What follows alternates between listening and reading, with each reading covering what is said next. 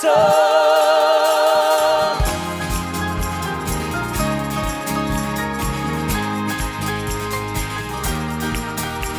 I'll praise in the valley, praise on the mountain.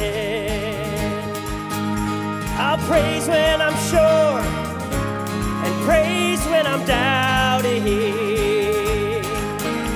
I'll praise when outnumbered, and praise when surrounded. Oh, 'cause praise is the water that my enemy drowns in. Oh, as long as I'm breathing, I've got a reason to praise the Lord, oh my soul.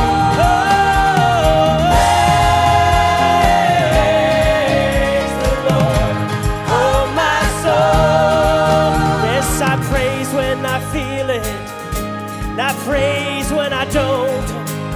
Oh, I praise 'cause I know that you're still in control. Oh, 'cause my praise is a weapon, more than a sound. Oh, my praise is the shout that brings Jericho down. Oh, as long as I'm breathing, I've got a reason to praise the Lord, oh my soul. Praise the Lord, oh my soul. I praise 'cause you're sovereign, I praise 'cause you reign, I praise 'cause you rose and defeated the grave. I praise 'cause you're faithful, I praise 'cause you're true, I praise 'cause there's nobody greater than you. I praise 'cause you're sovereign, I praise 'cause you reign, I praise 'cause you rose and defeated the grave. I praise 'cause you're faithful, I praise 'cause you're true, I praise 'cause there's nobody greater than you. Praise the Lord, oh my soul.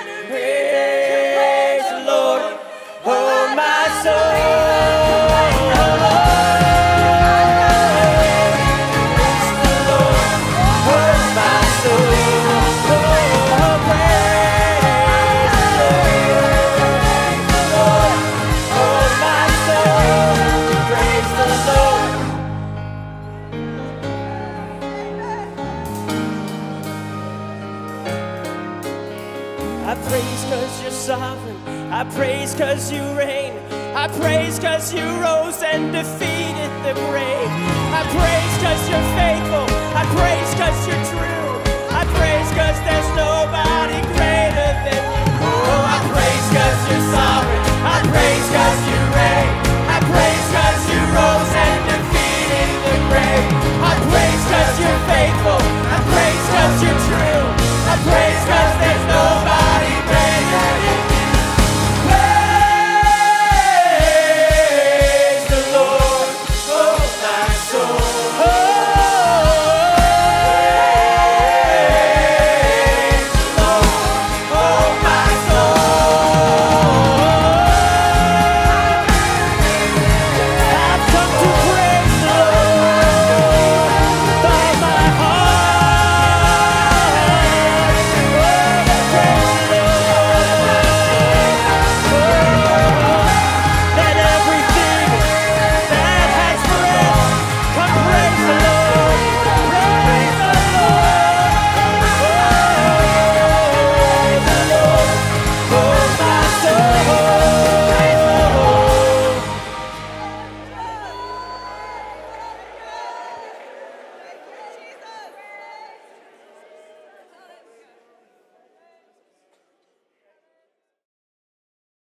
Those of you less than 40 don't appreciate the analogy or the idiom of a broken record, where when the Spirit of the Lord, when the Spirit of the Lord, when the Spirit of the Lord, because the records used to have little grooves in them, and the needle would fit in the groove, and that's what would vibrate and turn into an electric current with the magnet, and I'm a broken record. I'm still stuck, and Brother Blair's message didn't help me any, but our carnal mind can fracture the body. It's just all there is to it. Carnal judgments. I mean, thinking that we've got the perspective, it produces factions. It's why that whole thing in there where Paul said, I don't judge even myself. He said, wait till the Lord comes, which doesn't mean the second coming of the Lord. It means wait till the Spirit comes. Wait till we have the mind of Christ, and then weigh everything against that. Amen. And let him be the judge. But when Brother Blair read there, some of y'all probably haven't heard it yet, but he read from Isaiah 53, and one scripture, one part of it, when he read it, it just really jumped out at me, and that's where he talks about that, surely he bore our sorrows, he carried our iniquities, but we esteemed him stricken of God, smitten, afflicted. Of course, all of that's describing the passion of the Lord, but it's also exposing how easy it is to misjudge. Here he was, and yet we thought he was judged of God. We thought he was the sinner, It's the same thing that happened with Job's friends. They came and, they expressed a lot of wisdom. I mean, we even quote a lot of stuff from them as if it's true, and it is, but they completely misjudged Job. And I had read some scriptures, and one that struck me, it's a pretty cut and dried scripture, right at the end of Romans 14. It says, whatsoever is not of faith is sin. And the word faith is the same word as trust. It's the same thing. Trust can be a verb or trust can be a noun. Faith is usually the noun version of trust or believe. So anything that's not of this trust, it's going to cause us to miss the mark. Something's going to go haywire. And the very next verse, right after he says that whatever is not of faith is of sin, he says, we then who are strong ought to bear with the scruples of the weak and not to please ourselves. And when I read that, I thought of Isaiah 53 and 4. We ought to have the love of God, who was hanging there, misunderstood, misjudged, and yet he was bearing with that. And that we who are strong ought to bear. And a scruple, which the word actually is weakness. It's the same word that he translates otherwise, we'll get to in just a second, where he says, we who are strong ought to bear with those who are weak. It's the same word. But scruple is a proper translation there, as we'll see, because those that are weak in the faith, believe it or not, are the ones that usually have the most scruples. And a scruple is something external or a principle that restricts behavior. Now, it can be good or it can be bad. But the command is there, and it's talking about the love of God that is the perfect bond of peace. It's what overcomes everything else. If we're loving our brother, we just can't judge him. We can correct him, we can see the fault, but we're not going to judge. In the beginning of that chapter, the very first verse, receive one who is weak in the faith, but not to disputes over doubtful things or doubtful disputations, the King James reads. You know, when it says receive the one weak in the faith, and he hasn't defined completely yet what weak in the faith means, but when he says receive, that's almost like it can be interpreted as tolerate them. But the word, and here the New American Standard hits a home run, the word actually means more welcome. In the word, I think it was used in the Greek to bring them into your house, make them your companion. It's far more than receive them, but let's watch here. No, it's open your heart up of love. And when it says not to doubtful disputations or disputes over doubtful things, the New American Standard says, but welcome those weak in faith, but not for the purpose of passing judgment on his opinions. Notice we can have an ulterior motive. Oh yeah, here's someone that doesn't see things the way we do, and they're weak in the faith, but we're going to bring them in so we can straighten them out. He says, don't let that be in your heart. Welcome them openly. Let the Spirit move, and he'll take care of everything. The Amplified says, welcome them, but not to criticize his opinions or pass judgments on his scruples or perplex him with discussions. It's really receiving someone in love. Now, the thing is, we think of someone weak in the faith as, they're trembling and they've got this problem and that problem. But actually, Paul, what is it in 4th chapter, says specifically, Abraham, who was not weak in his faith, trusted God completely. Didn't consider that his body was dead, but instead he knew that him who had promised was able to deliver. Weak in the faith is someone who, it's not weakness, which Paul says, in our weakness, he is made strong. Paul doesn't have a problem with weakness, but weakness in faith is a lack of trust, a lack of belief in God and that God is covering everything. And interestingly enough, as he goes on to describe these two, because he also in verse 10 says exactly the same thing as he says here in verse 2, let not him who eats despise or look down on him who does not eat, and let him who does not eat judge him who eats, for the Lord has received him. Who are you to judge another man's? And he goes on and explains what he's talking about. One man will eat, the strong will eat anything, knowing, Paul says in whatever it is, verse 12 or whatever, for I know everything's clean. Now, I'm not talking about things that a body may choose for identity. We're talking about righteousness' sake here, okay? Religious scruples. And he says here, there's two attitudes. The strong, he warns, don't look down upon them. Love them.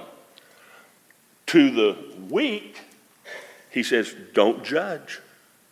You would think that someone who's weak would be less likely to judge. But the warning there, and he does the same thing in verse 10, the warning about the possibility of judging, of missing the mark, are people who have lots of religious scruples, lots of principles they live by. He defines that. The weak are those who, for religious reasons, will not eat this. And who was it that misjudged Jesus? It was the Pharisees, who had every scruple in the book. And they judged him, but we judged him stricken by God. This weakness of faith that then results in, we've got all of these principles that we're going to live by because we really don't trust that God is in charge. It lends itself to carnal judgments. And that's really, I won't go into the whole chapter here. I could pull a John MacArthur and do a verse by verse here, but we've all got to go home and eat. And amen. Amen. As a matter of that word, don't receive them to doubtful disputations, or as this one says, disputes. The word there is exactly the same word as translated in the other two places it appears as discern. That means to resolve the issue. It's the word we're talking about the gifts of discerning the spirits. There, it's good. We're discerning. But he's saying, don't have an attitude in you that's always trying to straighten out the other person. Let's wait till the Lord comes. You know, our witness is our unity. And our unity is in the Spirit. And the Spirit is love. And we want to love one another fervently and put on the bond of perfection, loving one another. Amen. I'm so thankful to be in a place where we can feel the presence of God, to where no matter what's happening, we can release ourselves like we did here, and God's in control. Amen. Well, there's all sorts of things we don't know, but together we have the mind of Christ. So I'm not going to judge from my own mind. I'm going to let the Lord be in charge here. He's led us this far. He's going to continue to lead us. Amen. I've been away for, I think, 4 weeks, but I'd have to say I've been unplugged too, because I did not hear any of the meetings. I didn't have the app, technical glitch, and I haven't heard anything really. I don't know what's going on. But I felt like the Lord spoke something to me that I want to share about it, and I think it would fit from what the brothers just shared, and I'd like to share it. And it's just a simple story, and we all know it. And maybe I'm going to have a completely different take on it from the scriptures. But it's something that I just felt powerfully when I was in Idaho. I sat there one night and kind of just shook and just felt that, like, what God wanted to do through all these things, you know. And I want to read it to you. And the first part of it is, it's a story really of Jesus raising Lazarus from the dead.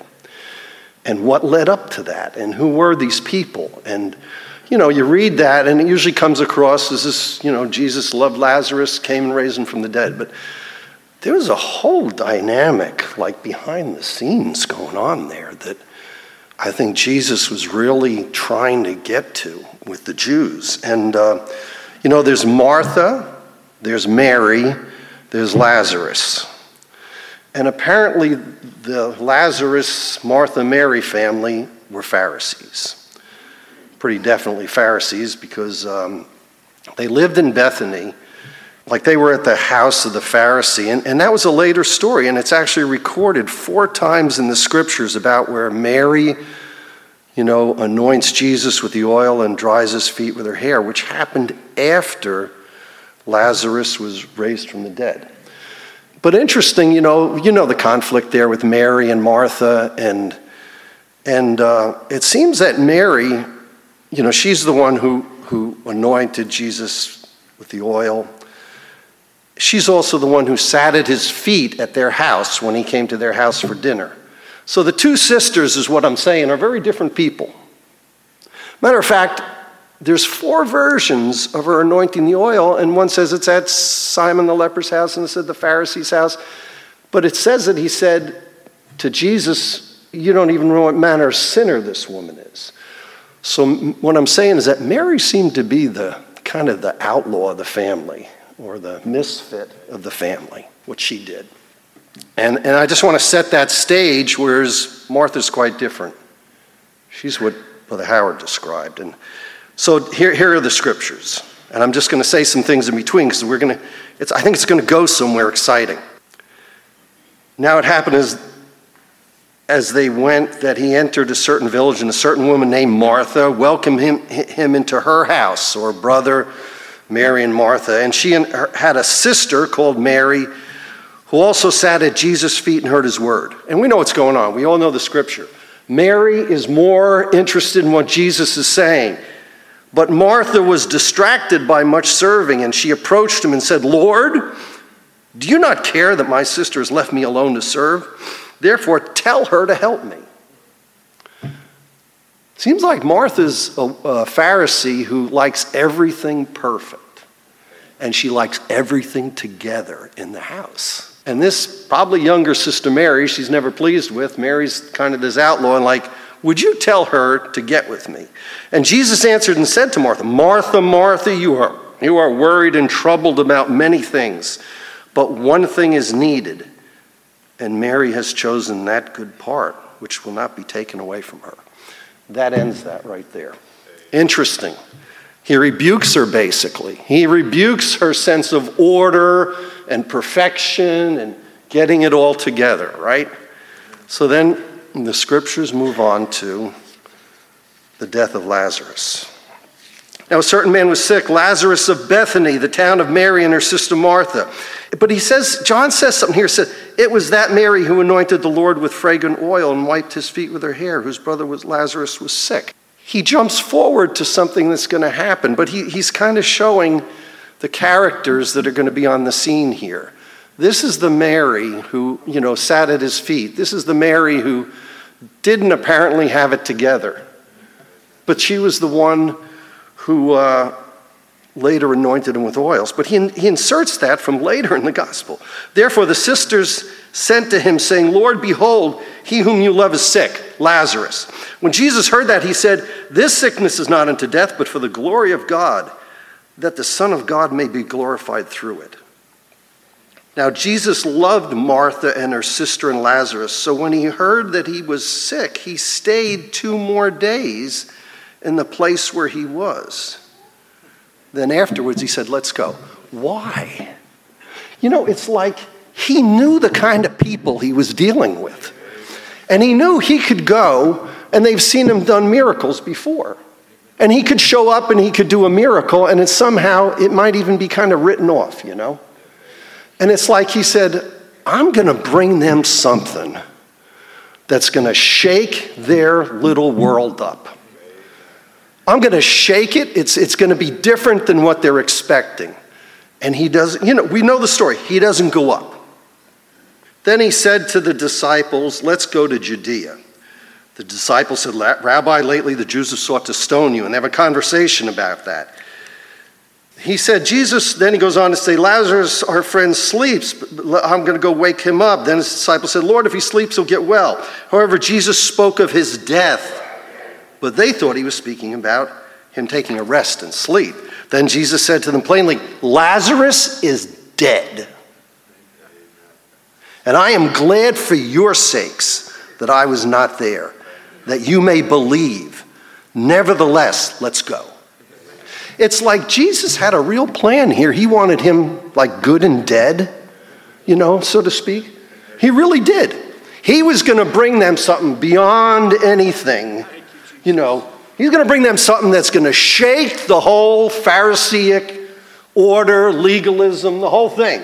He's after it. So when Jesus came, he found that he had already been in the tomb 4 days. Perfect.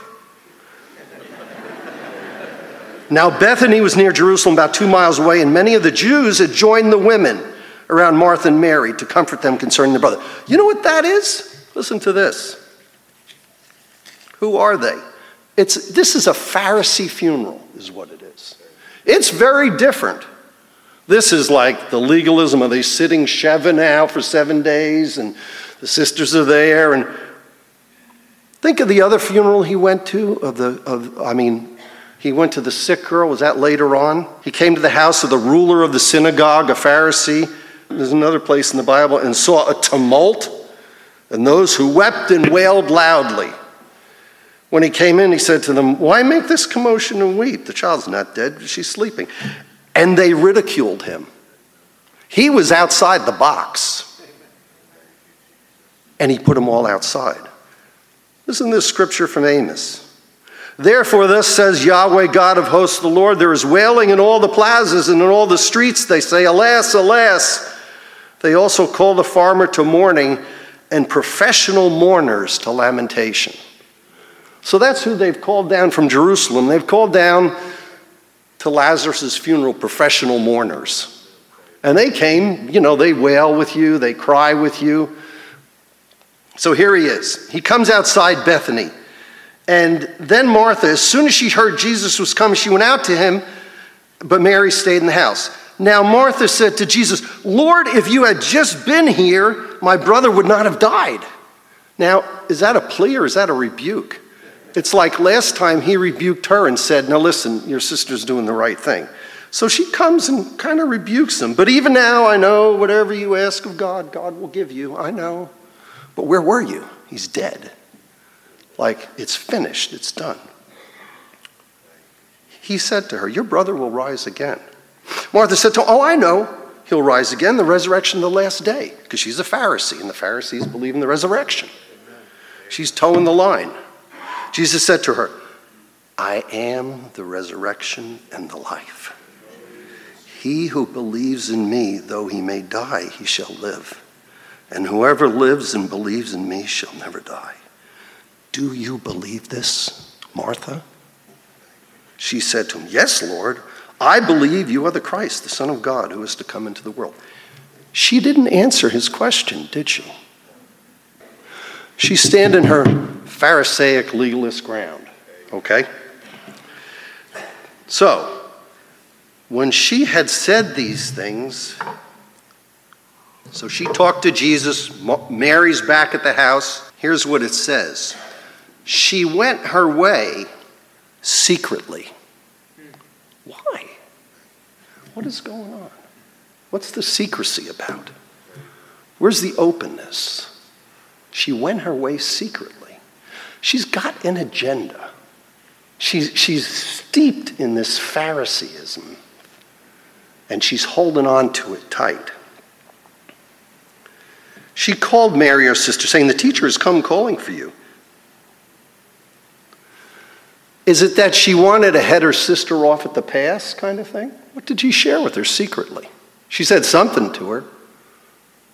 She wanted to make sure Mary's on board with everything, that she's not going to do something crazy like go wash his feet with oil or something, that my little sister's kind of known for, those kind of things. Or as soon as she heard that, she arose quickly and came to him. That's Mary. Now Jesus had not yet come into the town, but was in the place where Martha had met him. Then the Jews who were with her in the house and comforting her, when they saw Mary rose up quickly, they went out and followed her, saying, she's going to the tomb to weep there.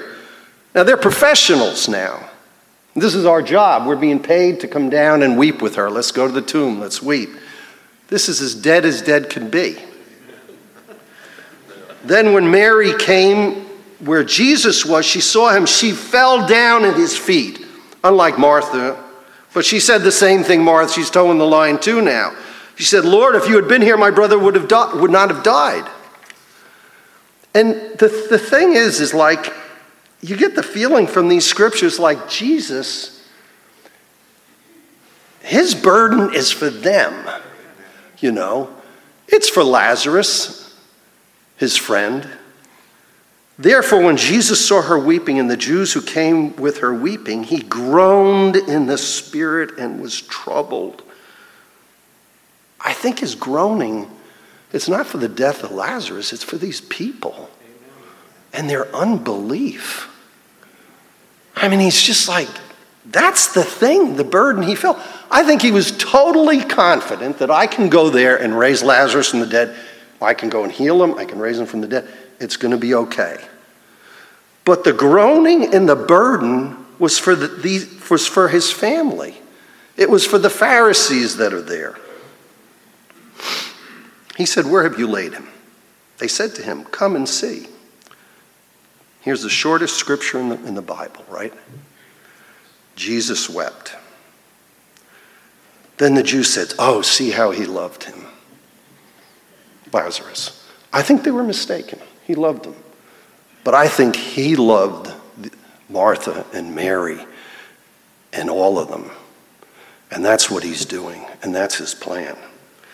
And some of them said, they said, oh, see how he loved him. And some of them said, could not this man who opened the eyes of the blind also kept this man from dying? That's where they were at. Then Jesus, again, groaning in himself, came to the tomb. It was a cave and a stone laying against it. And Jesus said, take away the stone. He could have played it safe, couldn't he? He could have said, okay, I just want to go pray up by this stone, and But he's standing back, and everybody's gathered around. Martha, the sister of him who was dead, said to him, Lord, by this time there's a stench, for he has been dead for 4 days. She's trying to keep a lid on it. She's trying to hold this in. Let's keep this under control. This is past the time when you can do anything about it. You may have been able to heal people, but he is dead for 4 days and stinks. Okay, this is nice. So she really doesn't believe in the resurrection. And she really doesn't believe. But Jesus turned and said to her, did I not say to you that if you would believe, you would see the glory of God? It wasn't just a play. He's trying to get through something with the legalists. Then they took away the stone from the place where the dead man was laying. And Jesus lifted up his eyes and said, Father, I thank you that you have heard me. And I know you always hear me but because of the people who are standing by, I said this, that they may believe you sent me. Now when he said these things, he cried with a loud voice, Lazarus, come forth. And he who had died came out bound hand and foot with grave clothes, and his face was wrapped with a cloth. And Jesus said to them, loose him and let him go. And when we came in here today, boy, I felt like the stone rolling away. When we were singing those songs, I felt like, God, this is, it was wonderful. We were in Idaho. It was wonderful. We were in New York for weeks before that. But I felt like this is the place where the stone has been rolled away. It feels like Jesus standing there pleading with everybody. Don't you see, I love him. I'll take care of him. But I'm here for you. And you're the one I really love. Martha. What was the result? This is kind of what happened afterwards. Many of the Jews who had come to Mary and had seen these things Jesus did believed in him. But then it goes on to say that some of them went back to Jerusalem and they reported what happened. And they said from that day on they plotted to put him to death.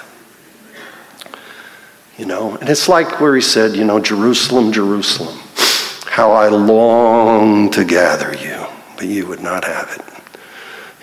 And that was my burden. How he loves us. I felt the Lord wanting to roll away the stone and get us to believe him outside of our box. If we've created a legal box for ourselves or whatever we've done, he's here, and he's standing at the grave and he's groaning. He's groaning over this whole situation. And it's not over the man in the grave. He's groaning for the living, Thank you, Jesus. Thank you, Jesus. Brother Kevin, I just can't help feeling the faith of the Word of God, but I also feel like that stone is our ego.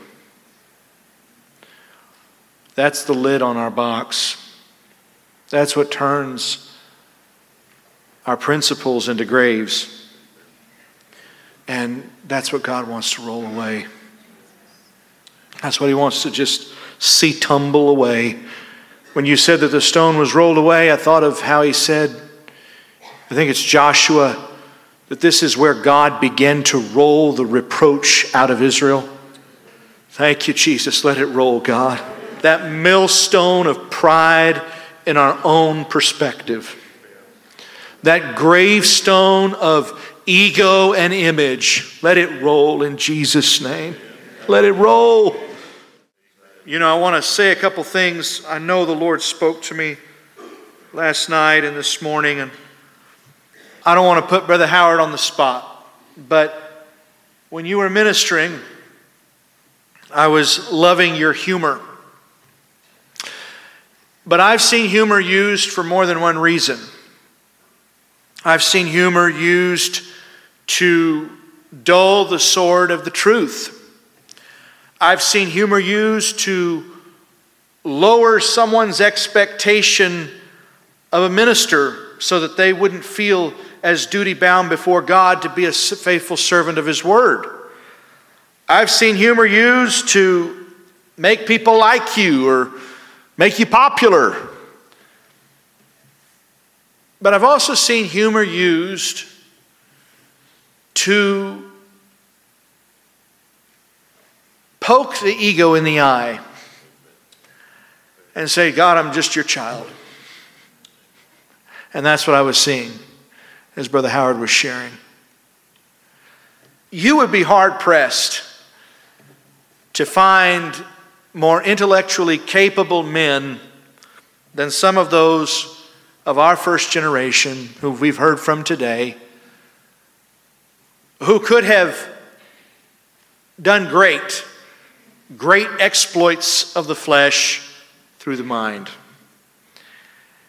And yet, accompanying that phenomenal gift was a childlikeness, the product of being delivered from ego.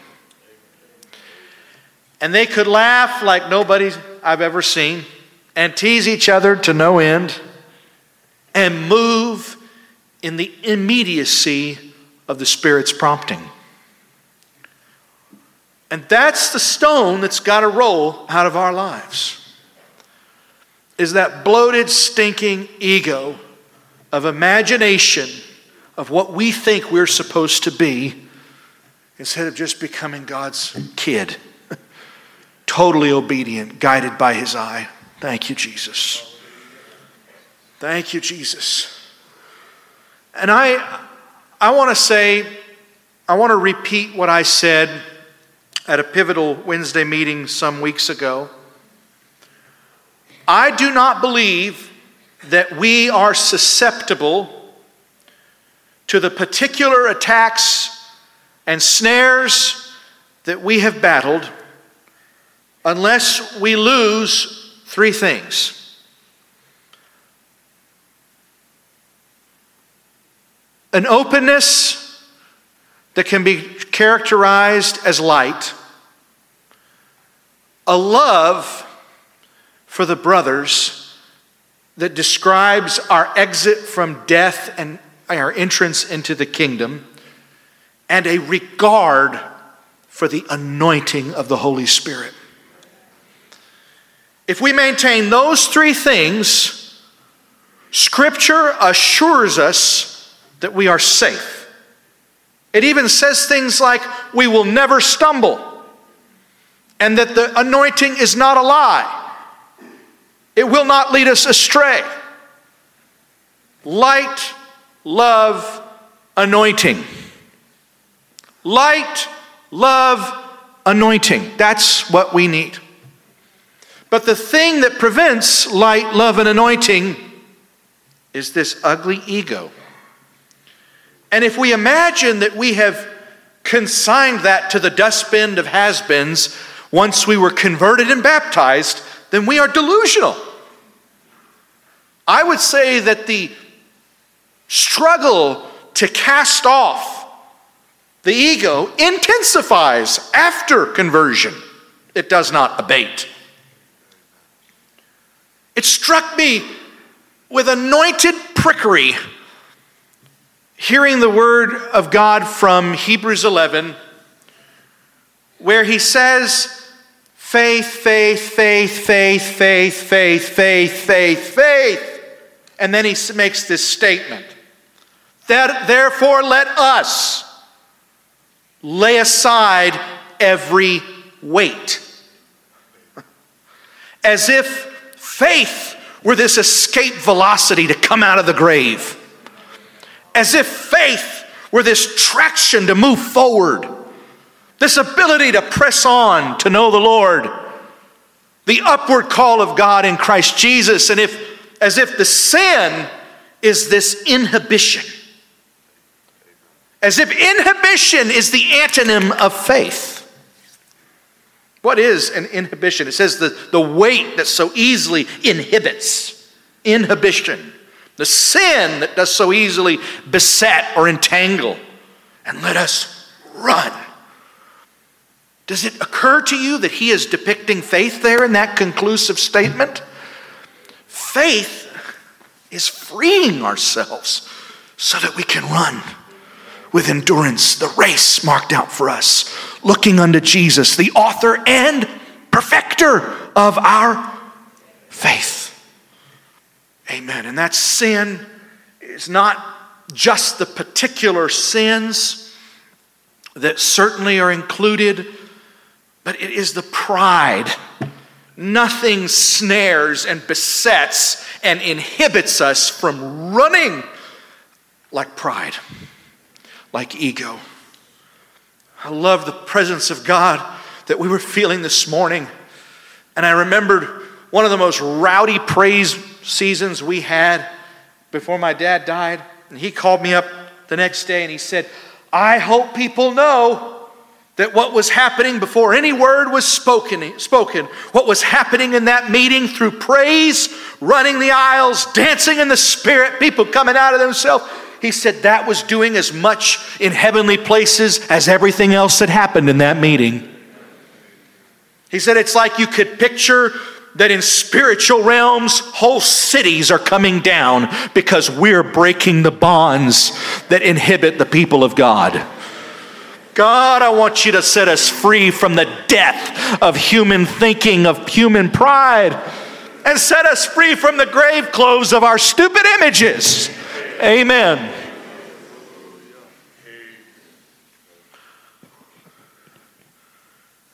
For since in the wisdom of God, the world through its wisdom did not come to know God, God was pleased through the foolishness of what was preached to save those who believe. So God rejected wisdom because it didn't lead to relationship. The world through its wisdom did not come to know God. That was the point. So he said, let's use the foolishness of the message preach instead. As if somehow preaching were supposed to be a conduit into coming to know God. Do you follow how I'm reading that? I thought about a story this morning while talking with my brother Nathaniel. I think he reminded me of it. But there's a story my dad tells when he was an atheist. Did not believe in God by any stretch. He might have been called an intellectual, but he certainly was not called a believer or a Christian by any stretch of the imagination. But he was a seeker. He had even gone on extensive fasts, 7-day fast, had an encounter with God, but didn't know it was Jesus yet. It was God in his wrath. It was not yet God in his Son and his redemption. And on one particular night, he goes to this event with one of his friends, John McKelvey, and they go to this event and they get 15 minutes into it. My dad stands up and he says to John, he says, I'm leaving. Why does he say he's leaving? He said, this is just another ego trip. So they walk out the door and they're walking down the street, and my dad turns to John and he says, John, we've been everywhere. We've read everything. We've studied religion. We've studied philosophy. We've tried all the experiences of the day. He said, where is it, John? There was a silence as they continued walking down the street. And his friend, who knew how hostile my dad was to Christianity, he said, Blair, you know, Jesus healed the sick, gave sight to the blind, and raised the dead. And he said, I am the way, the truth, and the life. What if he meant what he said? And in the very utterance of the words, the presence of God came down as an invisible cloud. And they just felt it so strong, it scared them. And there was complete silence as they made their way home. Unbeknownst to them, as they had gone to this dead-end meeting, their good friend, Brother Denny, had walked out the door and said, Lord, I'm walking out this door and I'm not stopping until you lead me to the truth. And God led him to some people singing, and he followed them into a church. And Meanwhile, he's come home and John and Dad are walking up. Dad walks in the door and Denny is sitting there with this enormous grin on his face. And Dad says, what's going on with you? And he says, Blair, I've been to a place that's completely changed my life. And he says, well, tell me about it. What is it? He said, you're not going to want to know. And he said, well, out with it, And he said, it was a church. He said, well, what happened? What was it? And here was his response. I can't recall a word that was spoken, but the power coming from that man's preaching completely swallowed up my ego. And my dad said, when's the next meeting?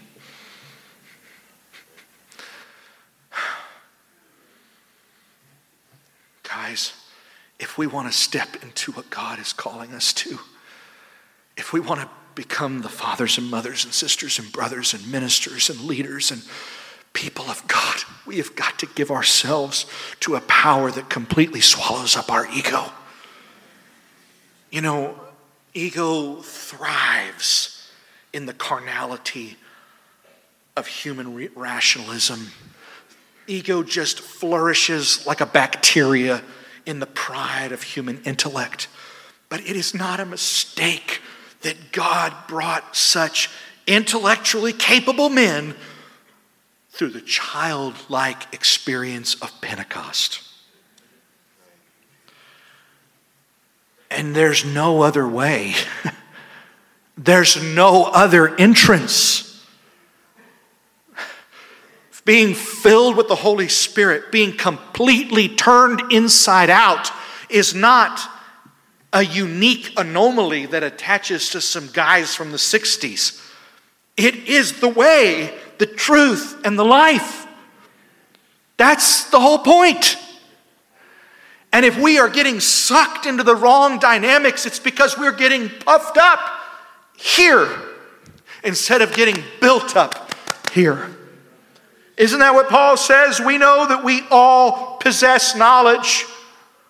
What a statement. We know that we all possess knowledge. Knowledge puffs up, but love builds up. Knowledge inflates, but love creates. It builds up.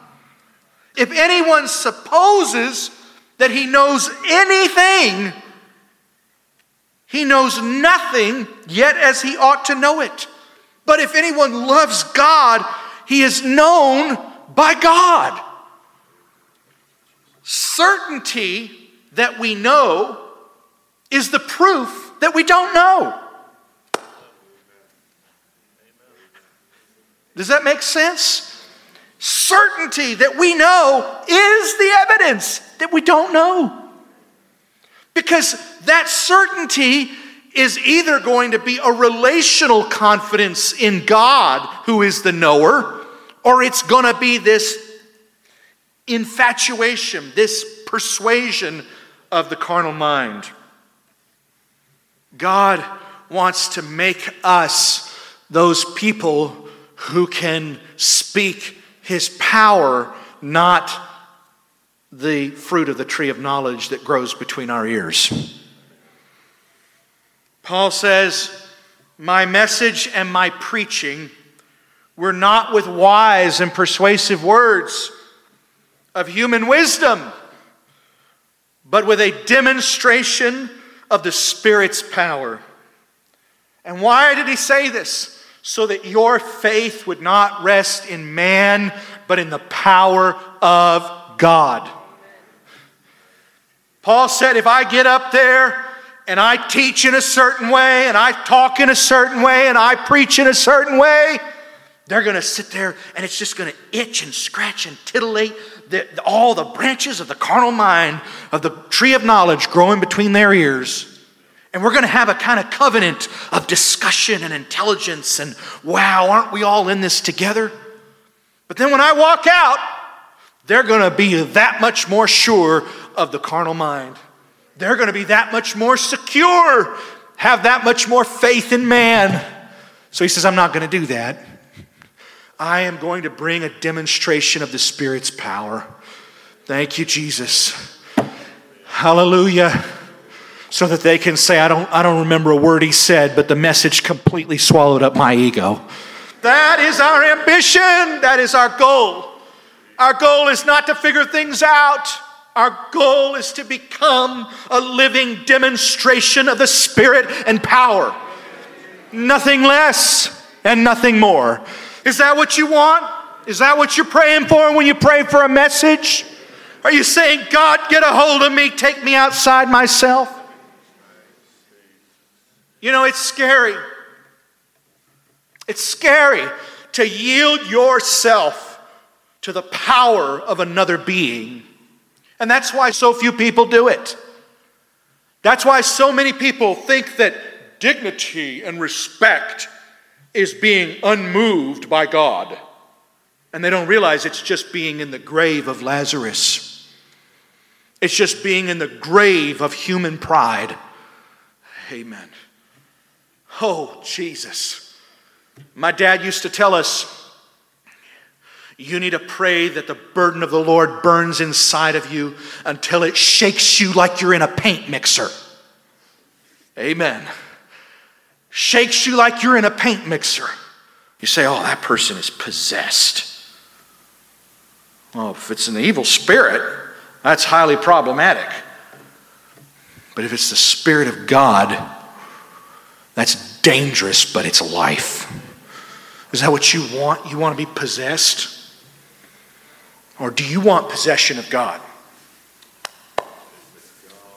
You know, I used to wonder, not in a judgmental way, but in a God help me understand this way. And I thought about it again in the Christmas program. I was listening to Brother Josiah sing O Holy Night. And it's not sentimentality for me. It's not the spirit of Christmas for me. It's the power of God. And I watched him, and I could feel the tension in his whole body, mind, and posture as he's preparing to make that complete offering. And I said, God, why do we feel the Holy Ghost so strong when somebody sings like that? Is it just the manipulation of our emotions? The combination of notes with words and titillation of our delusional and susceptible emotions?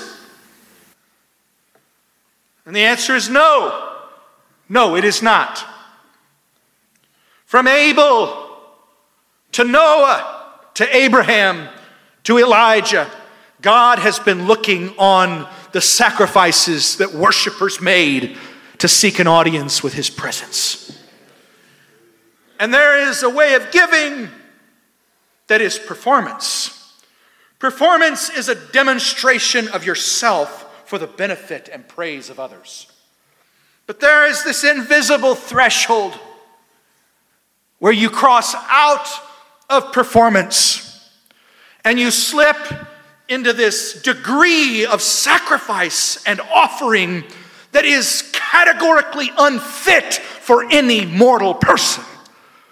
But it is worthy of the King of Kings and the Lord of Lords. And that's where performance becomes sacrifice, where you slip into that place of weakness wherein his power is made perfect. And God is looking to smile on that sacrifice, on that offering. There is power in extremity. Amen. Thank you, Jesus. And so often we think of giving to God our best. And we say that, and that's meaningful on one level. But we think of giving to God our best. And so we say, if I give more, if I'm more vulnerable, if I'm more transparent, if I'm more possessed by God, that's not my best. My best is more coiffed. My best is more thoughtful. My best is more controlled and contemplative and stupid and grave-clothed and human and proud and egotistical. God does not want your best. He wants your all. He wants your all. Amen. And that's the place that you feel when there's singing or when there's preaching and someone is giving something and then you feel like, oh God, I want to give everything. I want to hold nothing back. Thank you, Jesus. It's just a little further, just a little beyond the flesh. And the flesh says, oh, no, you don't have to do that. See, you came this far and everybody was blessed. See, you went this far and it was good enough. And you walked away and you felt like, amen. But if there was anything left, not left on the altar, but left inside, then it wasn't a complete sacrifice. The Bible says, offer yourself as a living sacrifice, holy and acceptable to God, which is your reasonable form of worship. What are you going to take home with you that you should have put on the altar even in this meeting? What am I going to hold in reserve? What fear? What gift? What strength? Thou shalt love the Lord thy God with all thy heart, with all thy soul, with all thy mind, with all thy strength. Everything. There's a degree of sacrifice that we're scared of. But you see, if you sacrifice right up into the threshold, but you never cross it, then all you're doing is depleting yourself. Because the fire of God does not come down on that sacrifice. But when you make a complete sacrifice and there's nothing in reserve, then the fire of God comes down and you receive from Him 1,000 times more than you gave. And that's where you go from strength to strength, from faith to faith, from glory to glory, and you're changed. You're adding to your faith. You're adding to your virtue. You're adding to your character. Otherwise, you're just depleting yourself and you feel weaker and less. That's how you burn out. That's how you get discouraged. So there's power not in the crescendo, but in the extremity. And if Brother Josiah could sing that song with competence, you would not. He's very competent, don't take that wrong. But if he could sing it without us feeling the totality of that sacrifice, you would not feel the presence of God. Because you would say, this man who was made for the glory of God is not giving him everything that he has to give. He's on top of the sacrifice, looking down at himself, offering from his strength instead of offering everything to the King of Kings and Lord of Lords. It doesn't have to be an ugly thing. It doesn't have to be a fearful thing. It can be with a smile and joy. But it says, God, you're worthy.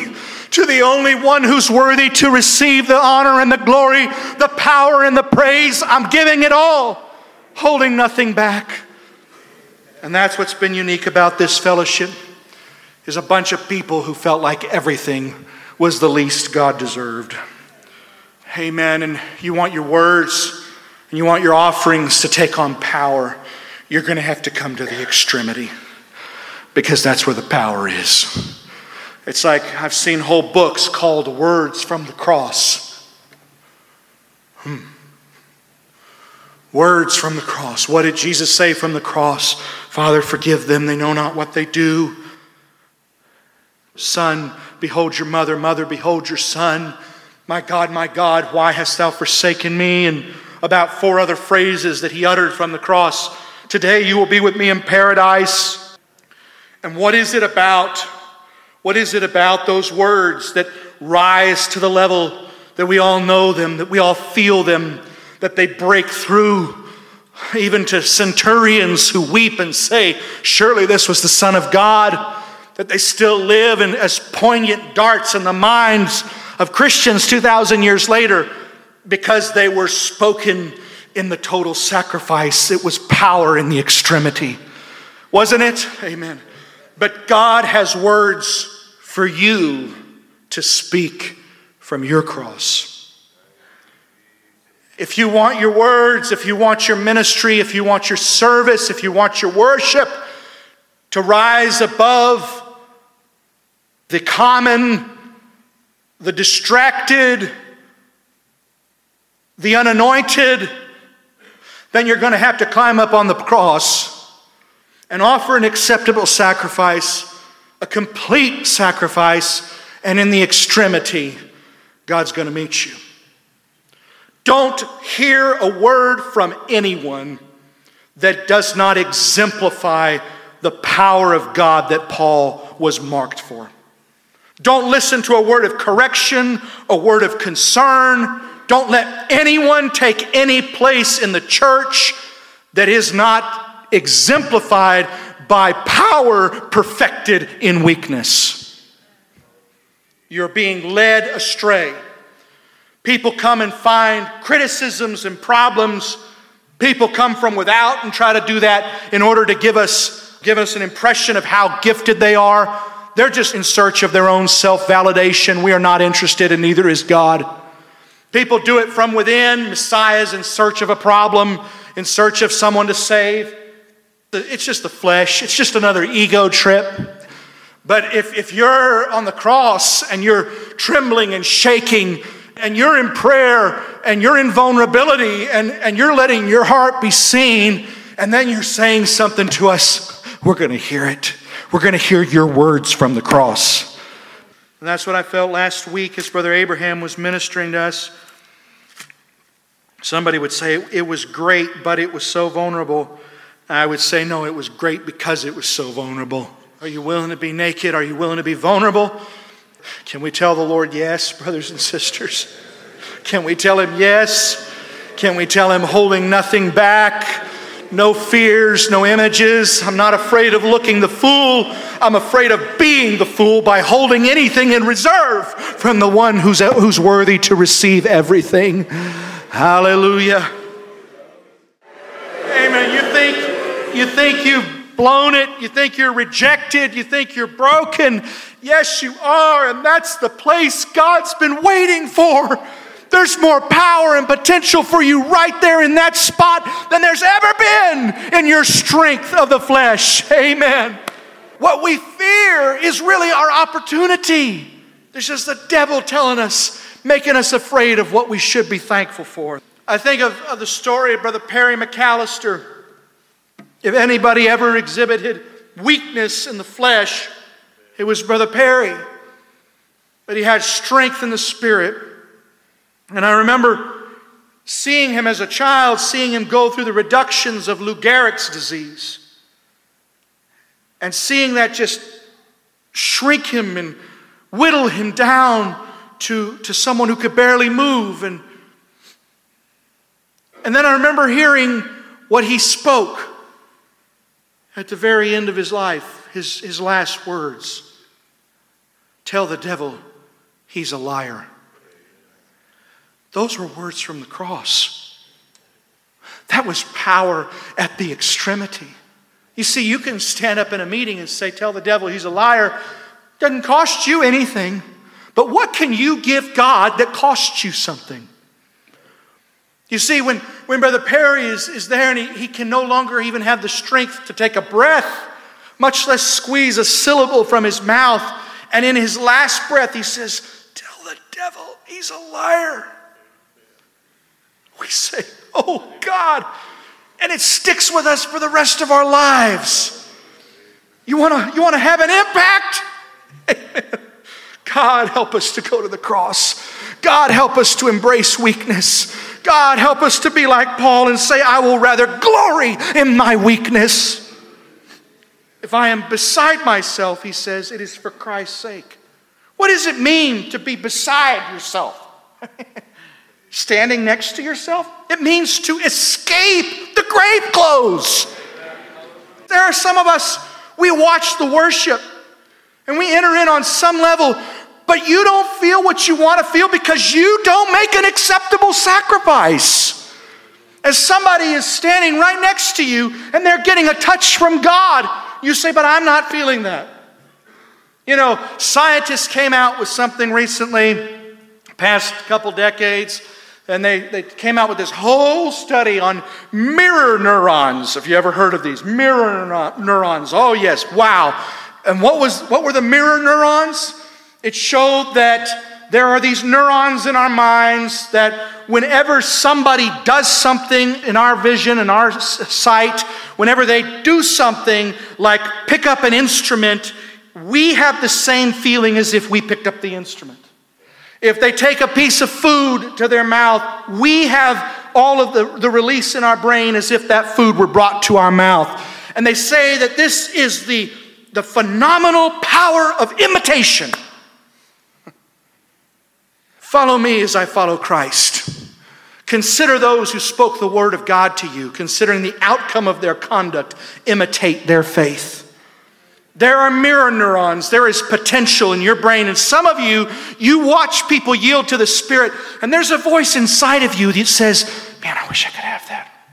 But you don't even acknowledge it to yourself, because then you would have to say, why don't I? Because I'm chock full of stinking pride. And I can name it 1,000 things and even pick the names from the Bible, but it's just complacent, smug pride. I don't want to be a child in the eyes of God. I want to be a master. I want to be Nicodemus. I don't want to be Mary at the feet of Jesus. But when you see someone around you getting the blessing, there's a mirror neuron going off in your brain saying, I can have that too. Just like the woman says she was saying to herself, if only I touch the hem of his garment, I will be changed. God help us. God help us. Amen. You want to feel more in your praise, then give more. You want to feel more in your testimony, then give more. You want to feel more in your preaching, then give more. Hold nothing in reserve. I'm going to read you a little scripture. Be gracious to me, O God, be gracious to me. For my soul takes refuge in you, and in the shadow of your wings I will take refuge until destruction passes by.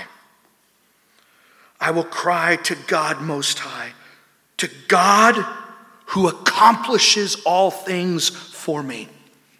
That's grace. He will send from heaven and save me. Pretty sure, isn't he? He will send from heaven and save me. He reproaches the one who tramples on me. God will send forth his loving kindness and his truth. My soul is among lions. I must lie among those who breathe forth fire, even the sons of men whose teeth are spears and arrows, and their tongues are sharp as swords. Be exalted, O God, above the heavens, and let your glory be over all the earth. They have prepared a net for my steps. My soul is bowed down. They dug a pit before me. They themselves have fallen into the midst of it. My heart is steadfast, O God. My heart is steadfast. He repeats it. I will sing praises. Awake, my glory, awake, my harp and lyre. I will awaken the dawn. I will give thanks to you, O God, among the peoples. I will sing praise to you among the nations, for your loving kindness is great to the heavens, and your truth to the clouds. Be exalted above the heavens, O God, and let your glory fill the earth. And this was written by David while he hid in the cave from Absalom. That's what it sounds like when words come from the cross. That's what it sounds like when power is perfected in weakness, when you find that new grace at the extremity of a total offering. Hallelujah.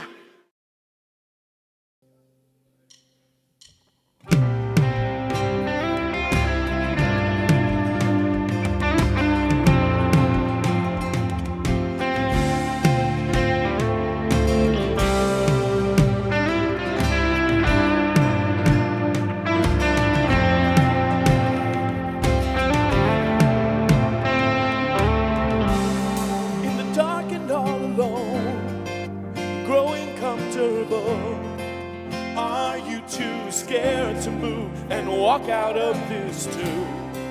You're buried underneath the lies that you believe. Safe and sound, stuck in the ground, too lost to be found. You're just asleep,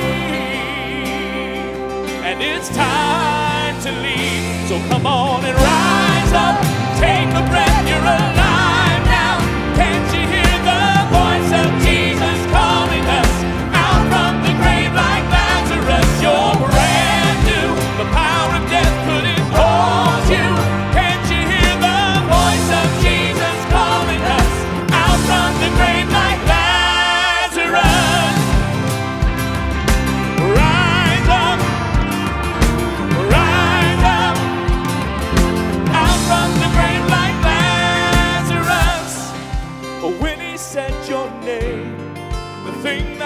healed your veins was more than blood, the kind of love that washes sin away.